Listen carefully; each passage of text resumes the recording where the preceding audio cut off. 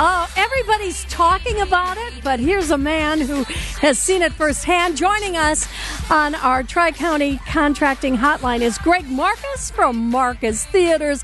And Greg, I got to find out, what have the crowds been like at your theaters this past weekend? Oh, they've been great.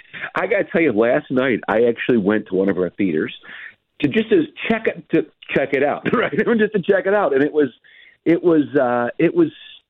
unreal. I mean, the kids were sitting; they all sort of gathered in the front, and they were up and dancing like it was an actual live concert. Well, that's because it was. It was fantastic. Now, did you ever learn the words to all those songs?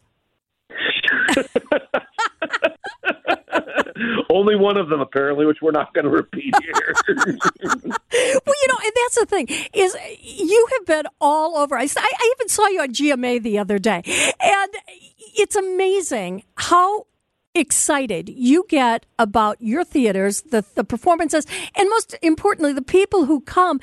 I love your videos that run in the theaters where you actually, dare we talk about the Barbie promotion you did with the wig? TikTok. Yeah, it's pretty funny. I'll tell you, you're one of the rare adults that actually saw me on TikTok. That's the beauty of TikTok, is if you see me on the screen in the theaters, which I can, get a little goofy up there. Oh man, that's like nothing compared to the TikTok stuff they ask me to do. And basically, when it comes to, especially with TikTok, I just do what the social media experts tell me to do. We got some great people on our team, and they tell me to say, okay, do this. I'm like, okay, and it works because we get a lot of traction. But the beauty of TikTok, even getting crazier, is, as I said, no adult ever says, "Oh, I saw you on TikTok." Very rarely.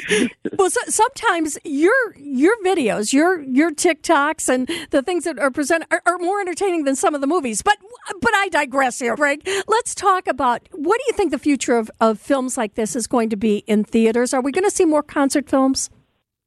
Well, I certainly hope so. I've been telling people, it's a phrase I've been using lately, people think we're in the movie business, but really what we are is in the getting together with other people business. Oh, I love that. That is true. And we've been talking about this for a long time, and frankly, I hate to go back there because I try to block most of this out of my mind, but if we go back to the pandemic, where I was being asked a lot of, well, what is the future, where we were worried about the existence of the movie theater business, many were, I said, humans want to be together. We can't fight human nature, thankfully, and they're going to want to be back out and about and being together, and that's absolutely true. In fact, we still need even more of that. And with that going on, with that as a basis, then thinking about, well, what else could people do in theaters? And this isn't the first time there's been a concert film.